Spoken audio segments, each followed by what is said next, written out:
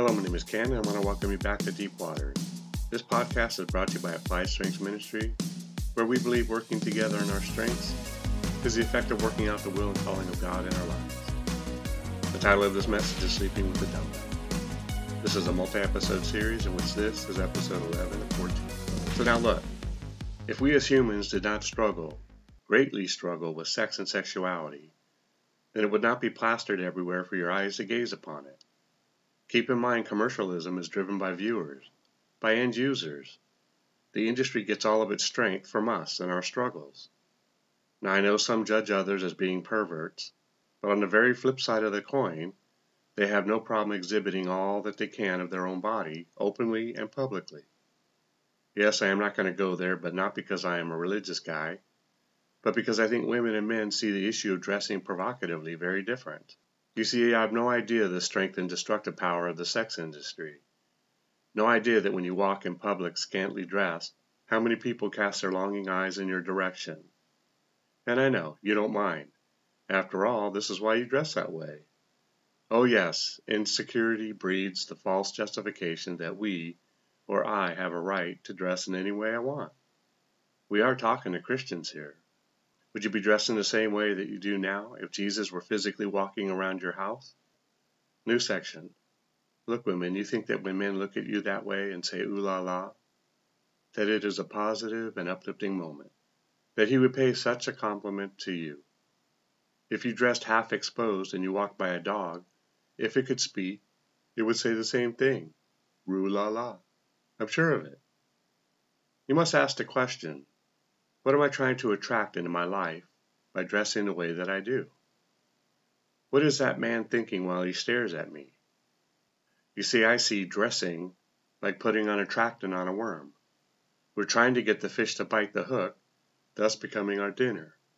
When I think about a woman who dresses down, I think about how she has exposed what she should be saving for her husband's eyes only, and how she is considered something so frivolous as body image more important than she herself is. Is it any wonder why you live in such a shaky marriage when he was attracted only to how you dressed and the shape of your body? What will you do when age catches up to you?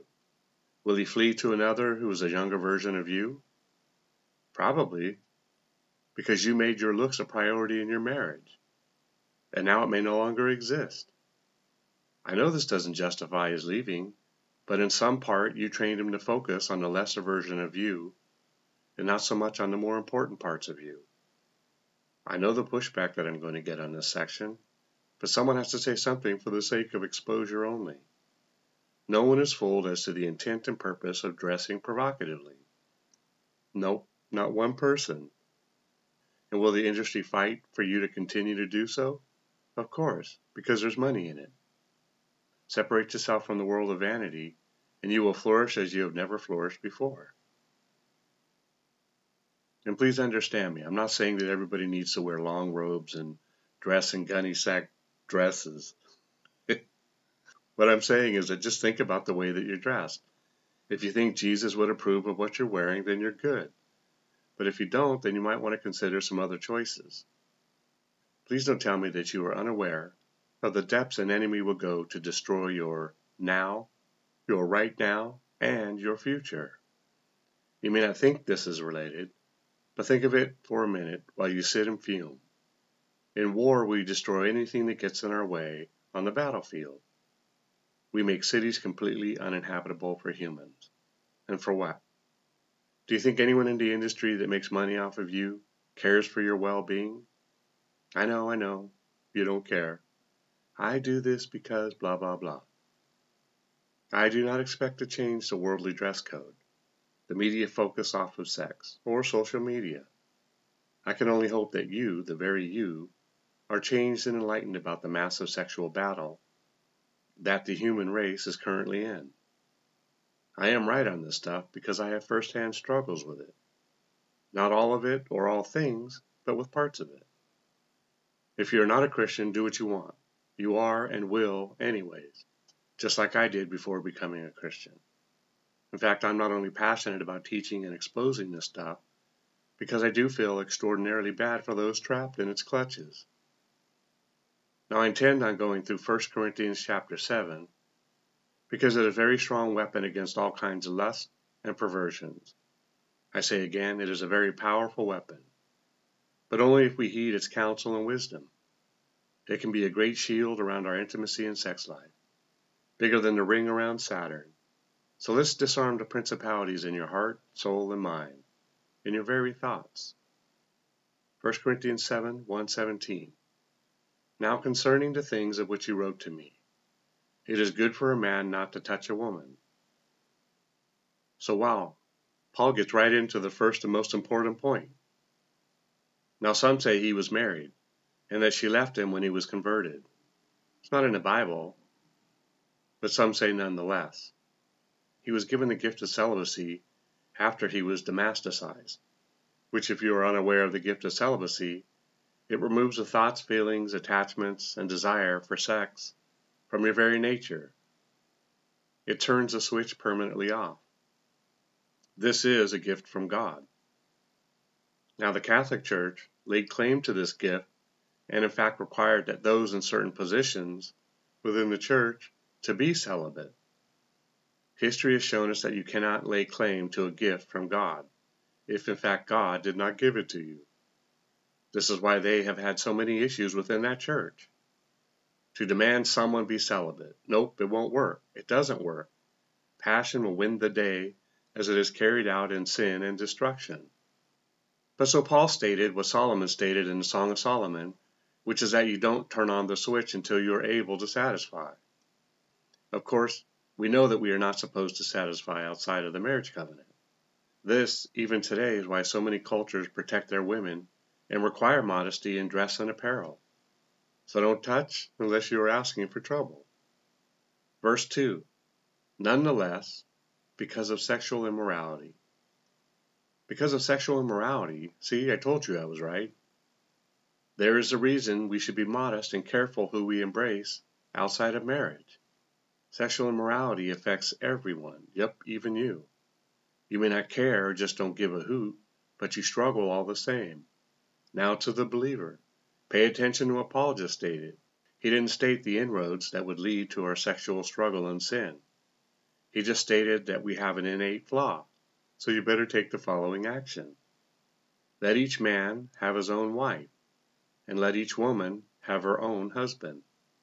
The word let is saying more than it is intentionally letting on. I know it's a gift. But so look, we could say that it is saying to allow. Not to sound like I'm picking on the church, but when we do not allow a man or a woman to have a wife or a husband, and they are not bestowed the gift of celibacy from God, then we end up screwing with the system of sex and appeasing the spirit of sexual immorality.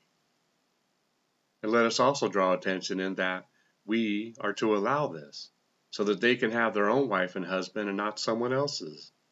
Stay in your own pasture, lest you again bring yourself into a world of pain and suffering, and in more than one area of life. Verse 3. Let the husband render to his wife the affection due her, and likewise also the wife to her husband. What's with the let lead off? Let or allow the husband to render. Let's go to decom deep. Render, to cause to be or become, to do, perform, to render a service, to furnish, provide. And all the married women shout, yes. Perform, baby. And all the married women shout, yes. Perform, baby. No, but let's look at affection. Affection, fond attachment, devotion or love. Emotion, feeling, sentiment. Over and above our reason and affections. The emotional realm of love, a place in his affections. Okay, so this is due to your wife because she is your wife. Period. It does no good to have your own wife and not provide what is due her. So now, wives, we could rewrite this portion of Scripture as Paul states likewise, the wife to the husband. Let the wife render to her husband the affection due him. It does not say due to another, due to your kids, grandkids, mom, dad, brother, sister, cat, or dog, to your house or hot rod. Nope. So in both cases, it states due. When something is due and it is not taken care of, when it is due, what happens? Well, in the world of bills or blockbuster videos, it's a late fee, of course. But in a world of sex and intimacy, as you will see, it comes with a full all-out spiritual attack on the relationship. Remember, the goal for the devil is destruction. In marriage, the D-Day word is divorce. Well, that's it for today, and yes, we do need to stop. Remember, it's not what you find wrong or disagree with regarding these messages, but what you can take away from it. Together we can do more to impact the kingdom than if we work alone. Let's flip the script and kill, steal, and destroy the work of the enemy and create space for the light of light to shine through into people's lives. Plant a seed and click on the like and subscribe button. Let's build this ministry together. Thanks, and see you next time in Deep Water.